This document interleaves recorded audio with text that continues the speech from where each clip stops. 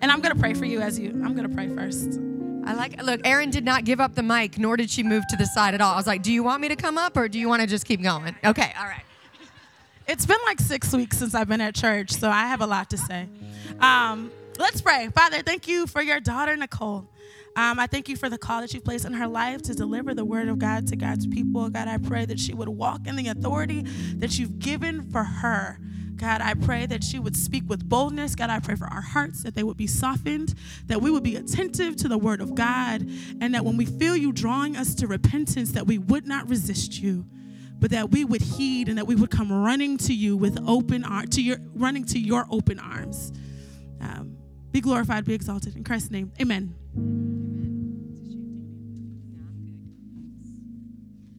Hey, everybody. I love the energy in the room. Sorry to make you stop being friends with each other. I hope you can continue your conversation when we finish up here today, but I'm really glad to get to bring a message. We're actually in a series on the fruit of the Spirit, and we're going to be talking a little bit about that. So even if you weren't here, as I was not, we're going to all catch up on that together. But today, we're going to be talking about patience.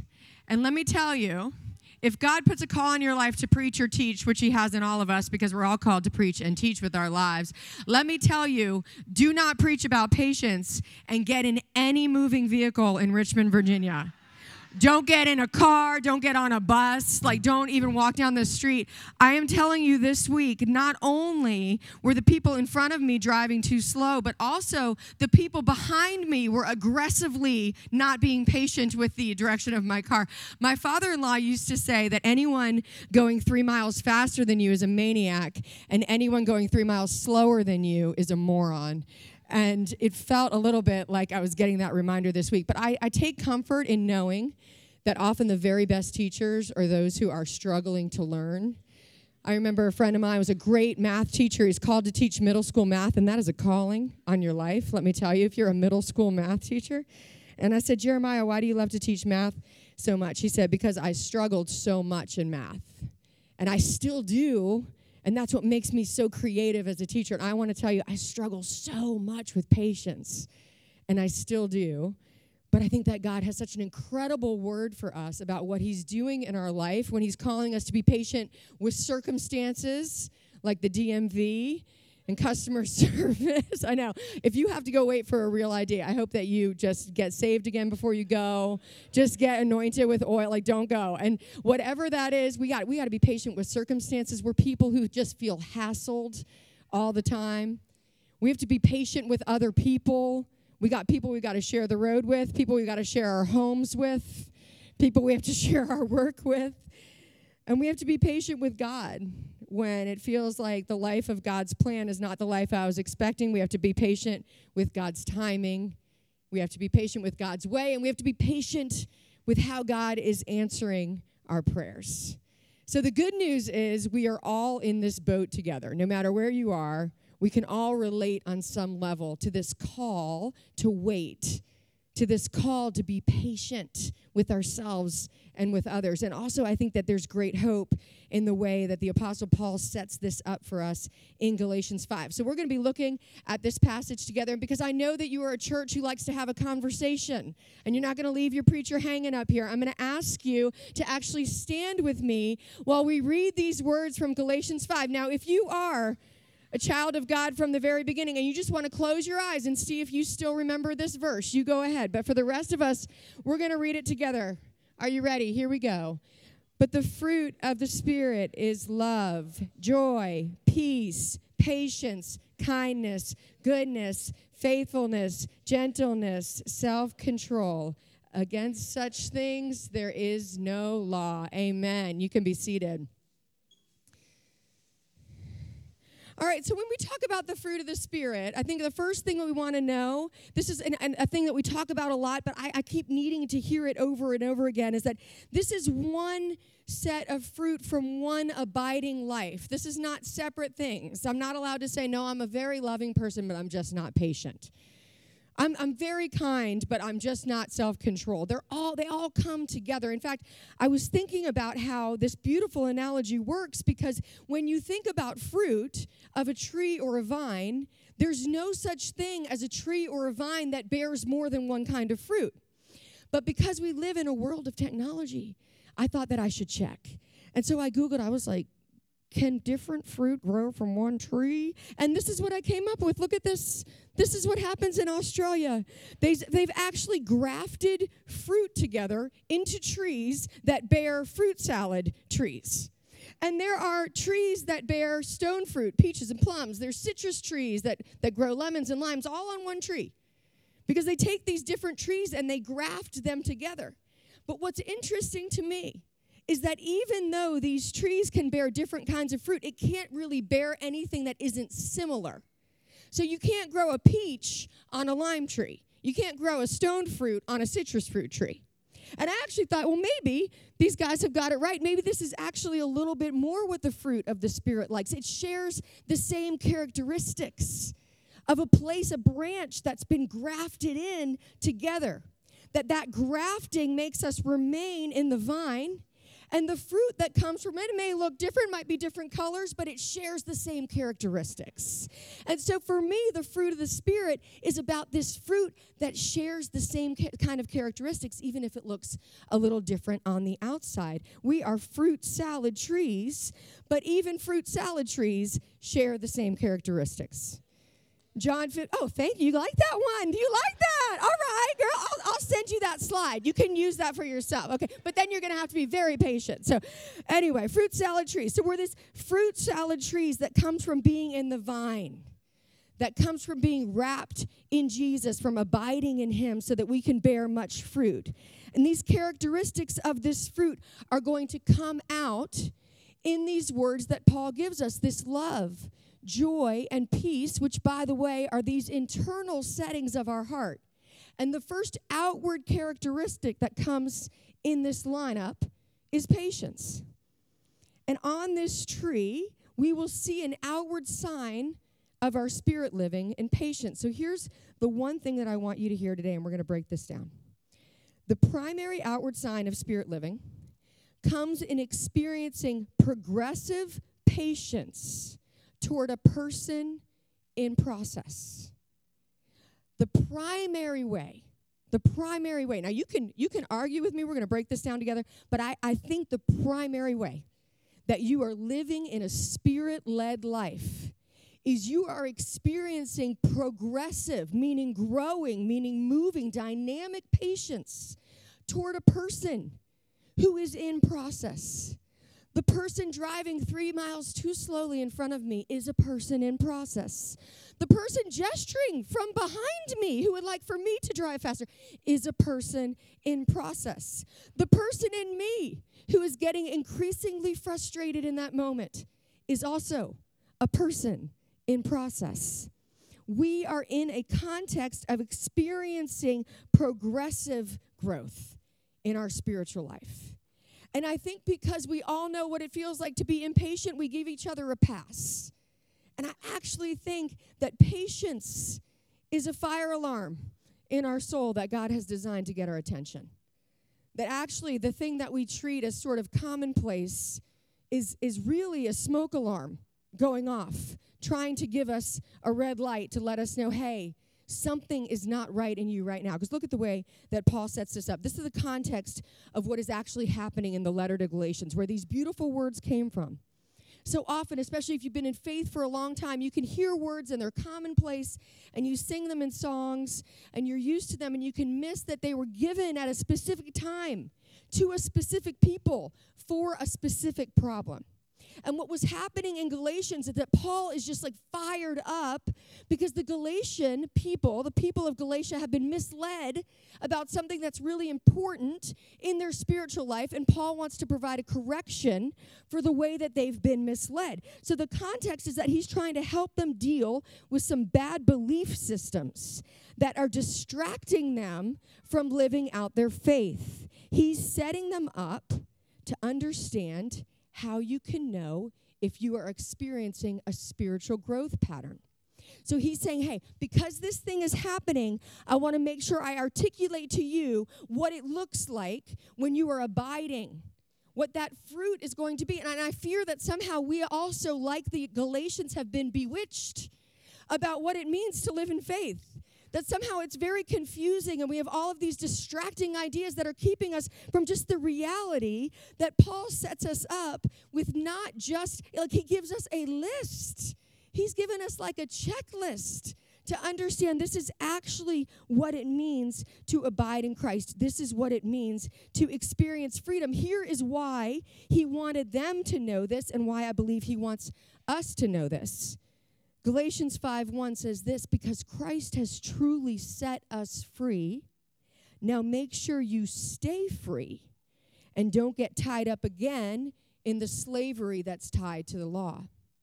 So we can be people who have experienced freedom in Christ. We can have a testimony. We can have a moment. We can know that God has been real in our life, that he's been faithful to us, but we can still get tied right back up. That doesn't mean we lose our salvation. But what Paul is saying is, but you're losing your freedom. You're losing the joy that comes from your freedom. The very thing that we're meant to experience here, not just for ourselves, but so that others might know who Christ is, we begin to lose that. And he is fired up because he doesn't want God's people to be living outside of freedom. He's like, why do you think Jesus came? If you're going to go right back into it. And I love what he calls this kind of living. He says the people who are living that way are experiencing weak and useless spiritual principles of this world. Do you know that all around us there are people, including us, who are living with weak and useless spiritual principles of this world? Now, as y'all know, it was supposed to snow this week. But there are...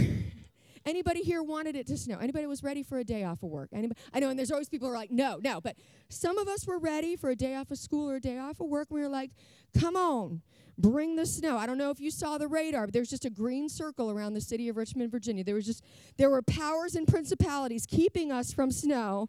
So some righteous people's prayers were more powerful and effective against the snow. But I have never experienced the kind of just action that is taken among the children of Richmond when they want snow to come. Now, I don't know if you guys know this. This was new to me. But I'm raising little Richmonders, my husband and I. We didn't grow up here, but our kids are here with us. And I've experienced this idea that there's all these snow rituals that somehow are designed to bring the snow. This is a picture of my son Des when he was 3 years old. He is wearing all of his everything, and the idea here is that you're supposed to wear your PJs inside out when you go to sleep. Somehow that is going to bring the snow, and when that doesn't work, you're supposed to flush ice down the toilet, and you're also supposed to put a spoon under your pillow. And I look at my child, and I'm thinking, I believe you are my flesh and blood. I believe that I am leading you, my husband and I, spiritually. Where are you coming up with these things? Like, you're 4 years old. Who is telling you about these weak and useless spiritual principles of this world? It is not going to work. Now, you can wear your PJs inside out all day long, but that is not going to make the snow come. And you know what? We do this all the time. We make weak and useless spiritual principles for our life all the time. We are constantly creating conditional statements for ourselves with God. Well, God, you know what? If I come to church, though, will you bring me that blessing? If I live this good life, if I see this kind of success, God, then I know that you're real. If you answer this one prayer the way I would like for you to answer it in the time that I would like for you to answer it, then I will know that you are real. Then, God, I will never mess up again. I will be living like a saint. You know, we make these things up. And we experience these rituals in our life, and we're constantly being called and tempted in that way. And Paul says it is useless to live like that. We are prone to follow these kind of principles. And what's beautiful about this is there is a reason that we are doing that. There is an actual thing going on in each one of us, every single one of us, that is creating that in us. And I love that Paul gives it to us straight. After he breaks this down for the people, and he says, this is what's happening, and I want you to be free. He says this, both our sin nature and our spirit nature give us desires and directives, but they are in opposition to one another. Let me say that again. I'm talking about you, and I'm talking about me. In each one of us, there is a sin nature until Jesus comes again or we see him face to face. We all live with a sin nature. And when we have said yes to Jesus, we also live with a spirit nature. Not because you did anything right, but by grace you've been saved. Because Jesus said yes to you, because you said yes to him, that spirit nature also dwells within you. But Paul says, I'm just going to give it to you straight. They have desires and directives that are in opposition to one another. Have you ever felt like there was a fight inside of you? It's real. Awesome. Now we know. Like, there's a reason you feel the way you do. There's a reason you think the way you do. There's a reason that you go back and forth about goodness and holiness and righteousness the way you do. Because we live with sin and spirit nature that are in opposition to one another. They're fighting within. So here is the good news, because that's bad news. Here's the good news. The Spirit in you is living and leading, and we have the choice to follow. The Spirit is living and leading, and we've got to live in this tension, but we have a choice to follow. Now, Paul makes it very clear. I won't make you read this part out loud. I'll let you have a personal moment with this part. When you follow the desires of your sinful nature, the results are very clear. Sexual immorality, impurity, lustful pleasures, idolatry, sorcery, hostility, quarreling, jealousy, outbursts of anger, selfish ambition, dissension, division, envy. There is a lot of fruit on this tree. Drunkenness, wild parties, other sins like these. Now, sometimes in a long list like these, our brains check out. We're like, whoop, making my grocery list. So come back to me for a second and look at this list and know you're not all of these things, but you probably relate to some of these things. We're not all of these things, but guess what? The sin nature in me, you have a sin nature in you. We all have a nature in us, and it has very clear fruit. And what Paul is saying to the Galatians is when you're living there, when you're letting those desires live and lead you, you are no longer abiding in the vine. And you can't have the freedom of the vine when you are living over here, because the fruit of the Spirit is also very clear. And that's the part we read. That's the love, the joy, the peace, the patience, the kindness. There is no law against these things. So the good news is we can all relate. The bad news is we can all relate. But God says that this outward sign of spirit living comes with patience. And particularly the Greek word that's used here is not patience with God, which is another sermon or another series or another season altogether. But the Greek word used here is actually about people.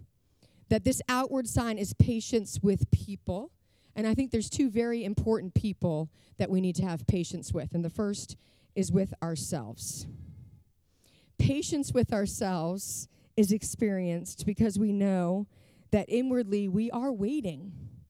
There's this interesting dynamic where God says, yes, you do have a choice, but also part of that choice is that you're waiting for righteousness to come into your life. You're waiting and trusting that God is moving in your life. Does that make sense? It says in Galatians 5:5, we who live by the Spirit eagerly wait. We eagerly wait to receive by faith the righteousness that God has promised to us.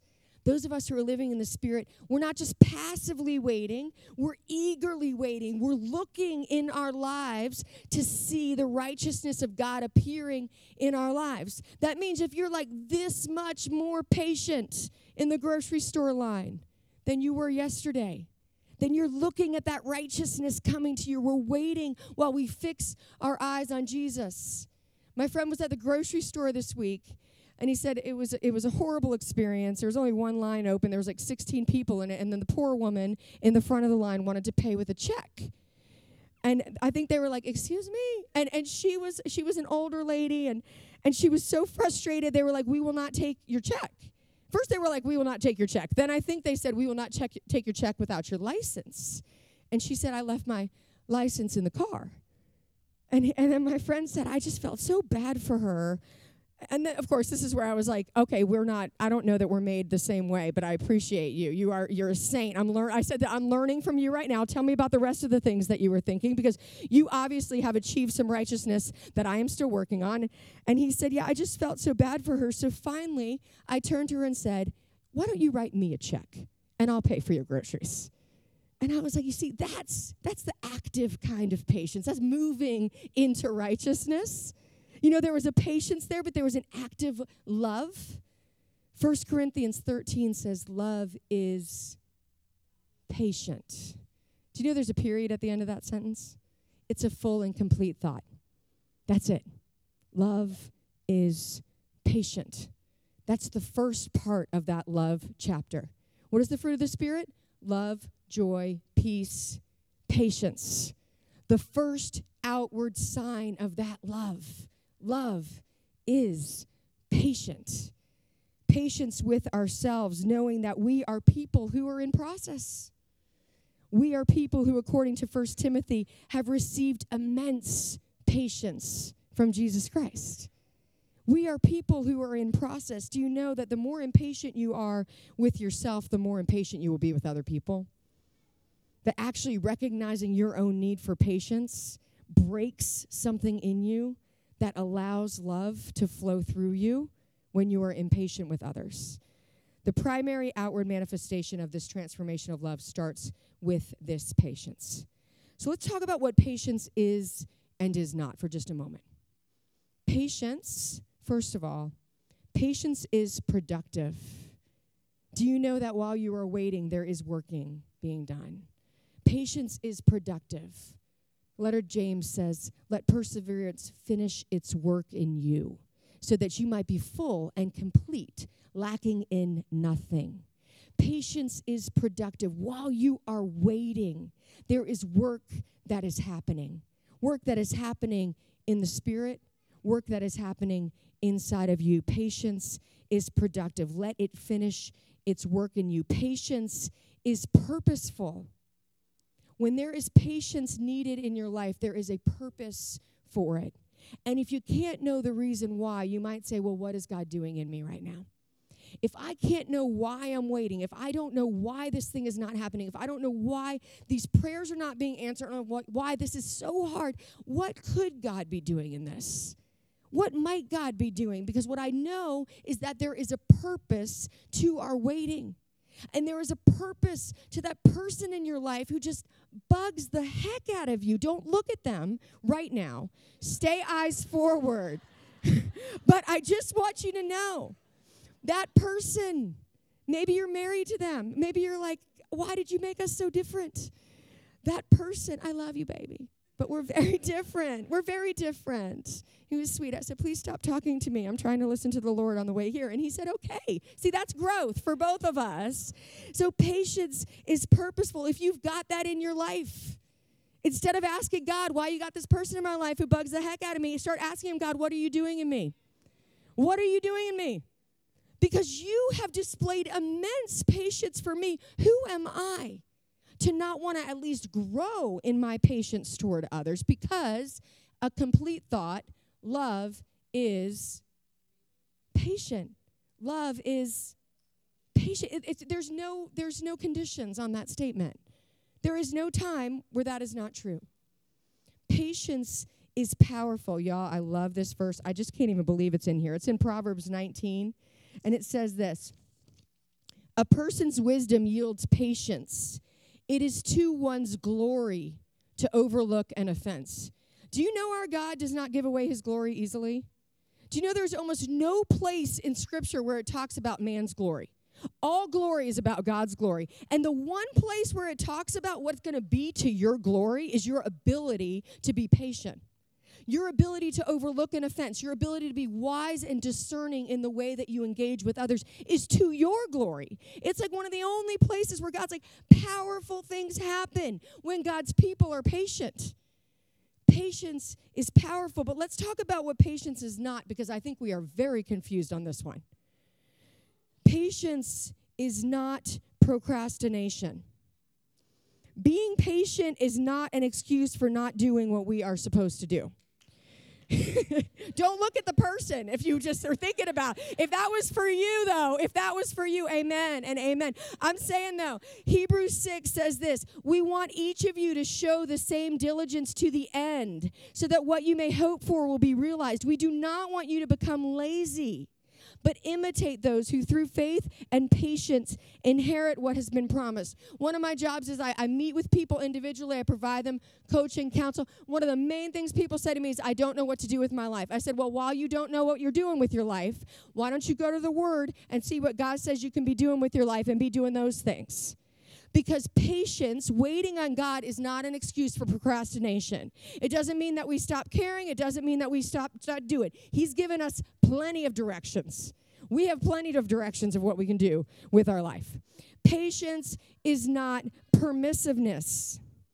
Patience is not tolerating your own bad choices or the choices of those around you that are leading you into sin and not into spirit living. After all of those things that Paul says, when he says, hey, let me make sure you know I'm saying everything I'm about to say because it's for freedom. Paul says to the Galatians, everything about what I'm about to say is for freedom. And then he says, let me make it really clear. You've got warring forces inside of you. This is the fruit of being led by the sin nature. This is the fruit of being led by the Spirit. And he says in Galatians 6, now let me be clear, God cannot be mocked. You will reap what you sow. It's just a universal statement. It's not a judgment. It's just a universal statement of truth. In fact, if you have experienced an injustice in your life, you can claim this as a promise. If you have experienced oppression or injustice or something that is not fair, if you have suffering in your life that was not your fault, I want you to know that God says, hey, guess what? I cannot be mocked. We will reap what we sow. But if you are allowing permissiveness in your life, that you're calling it patience, but you're actually just being permissive with your life because of your own bad choices or the choices around you, believe me, God will not be mocked. You will reap what you sow. Those that reap in the sin nature will sow. If you sow in the sin nature, you will reap destruction. If you sow in the spirit nature, you will reap freedom. Finally, patience is not passivity. It is not tolerating. Sometimes we're waiting on God to move for our next season, and he's waiting for us to address the thing that he's been telling us to address. Anybody know what I'm talking about? Anybody waiting for God to move you to the next thing? And he's like, hey, baby girl, I told you about a thing. I told you 6 months ago. I told you 12 months ago. I told you 18 months ago. I'm just letting you circle it. We're going to just keep circling it because patience is not passivity. And when God's calling us to a thing, he will give you the strength to do the thing. But he'll also be patient with you until you do the thing. So we don't do it because we're trying to get to God's blessing, but don't try to get to God's blessing by not listening and being obedient to the thing that he's put in front of you. Sometimes it's the small thing that needs to change in order for that big thing to change. Patience does not mean that we are not actively moving, seeking, working. Patience is this inner setting that we know that our God knows his timing, that our God knows what he's doing, and that he has not forgotten us. That's what patience yields in our life. We act often like patience is negotiable in our spiritual life, but actually I do believe that impatience is a fire alarm in your soul. The next time that you feel impatient with a person or yourself, could you just imagine the lights and sprinklers going off? What happens when the lights and sprinklers go off? You exit the building.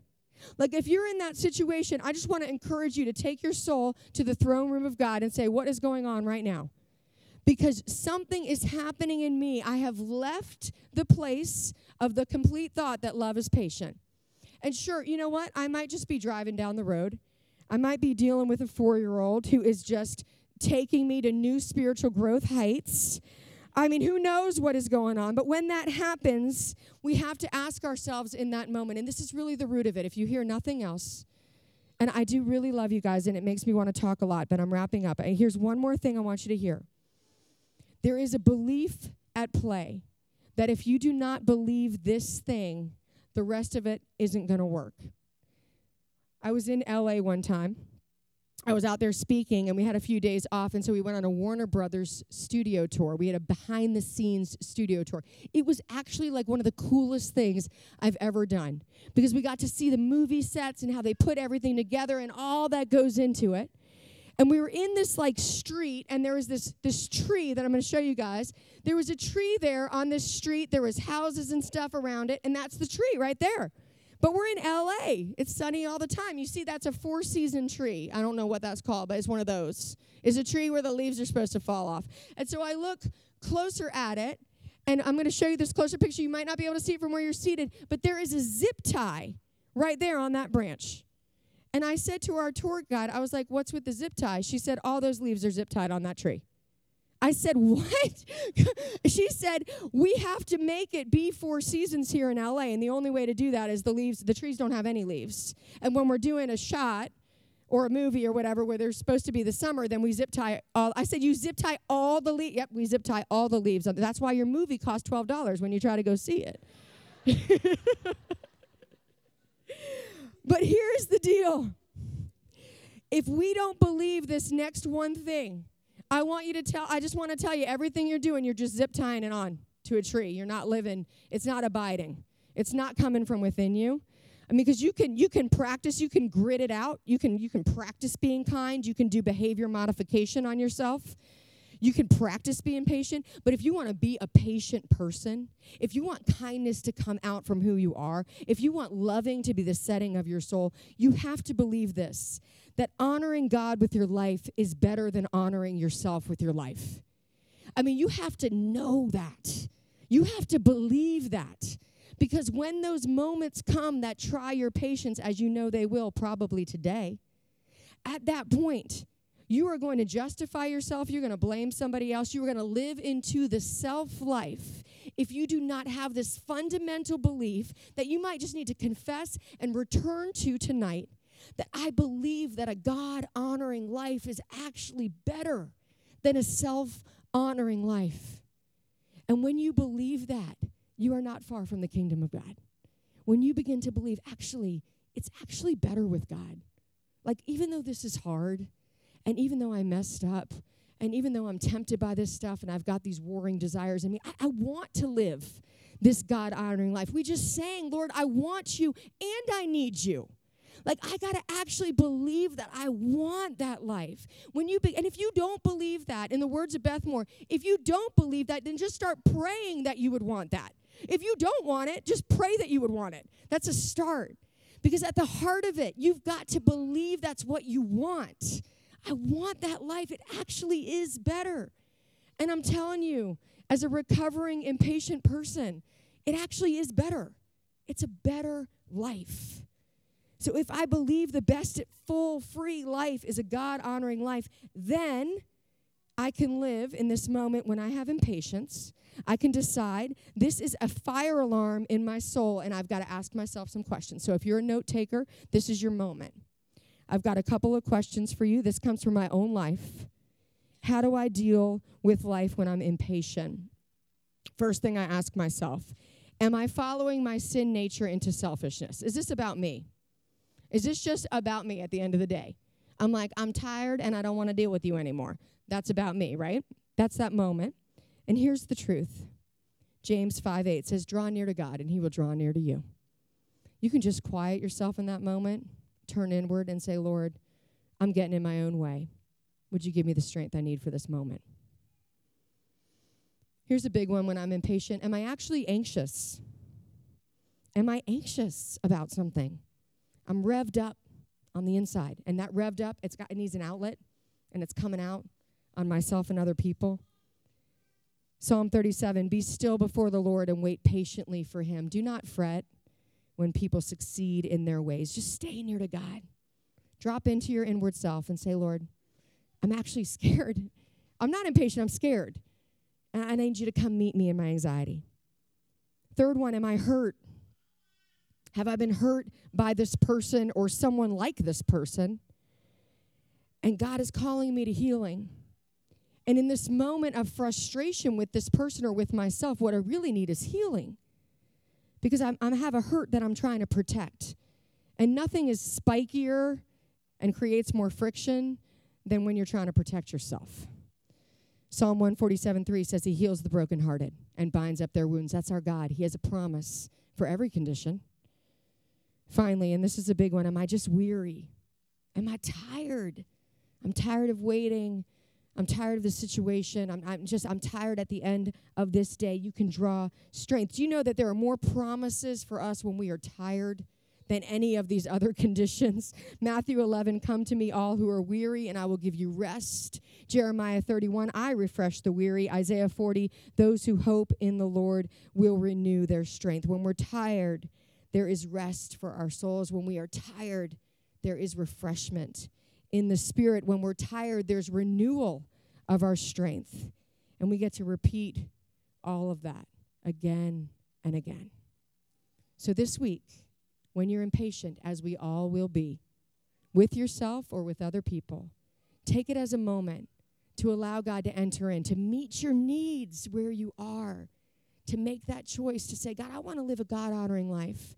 And you say that this is the fruit of that life. I'm going to pray this over us, Philippians 3. If you want to just bow your heads for a minute. And I'm just going to give you a visual picture for your prayer life. I think we're charismatic enough in the room for that. I think we can do that, all right? Okay, so let me just give you this picture from Philippians 3. Because you know what? Our Lord understands. And he provides us encouragement. And this verse that Paul writes too, the same one who wrote all this other stuff, says, not that I have obtained all of this, not that I have made it there yet, but I press on to take hold of that which has taken hold of me. I want you to picture what it feels like if you've ever held a baby. If you've held a baby and they hold on to your finger, or if it's a little bit of an older child and they put their little hand on your shoulder, and you can feel in the way that they're holding, they feel like they're holding on. But what do we know? We know that we're actually holding on to them. And this is the picture that Jesus gives us to enter in, that we're like that little child. And we think that we're the one holding on, but Jesus is like, no, I'm the one holding on to you. When you press on to take hold of that which has taken hold of you. And we don't win this battle every day. But tomorrow can be a day where we live more into the spirit nature, where we are led more into the spirit nature than by the sin nature like yesterday. And that in itself is worthy of our praise. So Father in heaven, we thank you for the goodness of your word. We thank you, God, that you understand our condition, but you don't leave us in that condition. We thank you, God, that you give us the truth of your word, that you don't hold back, that you tell us what it's going to take to live a full and free and God-honoring life. But Lord, you give us what we need to do it, and you meet us with grace again and again. Father, we thank you that it doesn't matter how long we've been in the kingdom, doesn't matter where we are in our faith, how long we've been on this journey. You invite us back for renewal and refreshment and repentance again and again. And there is no shame in that. There is just the glorious invitation of grace. Thank you, God, that you are making us new, that you invite us into a process with this sense of spirit living that not only changes us, but changes the people around us. Father, would you give us the courage to believe that you actually think that much of us, that you consider us worthy of your presence and worthy of your mercy and worthy of your healing and worthy of your growth. In Jesus' name we pray. Amen. I know that my own heart is burning inside.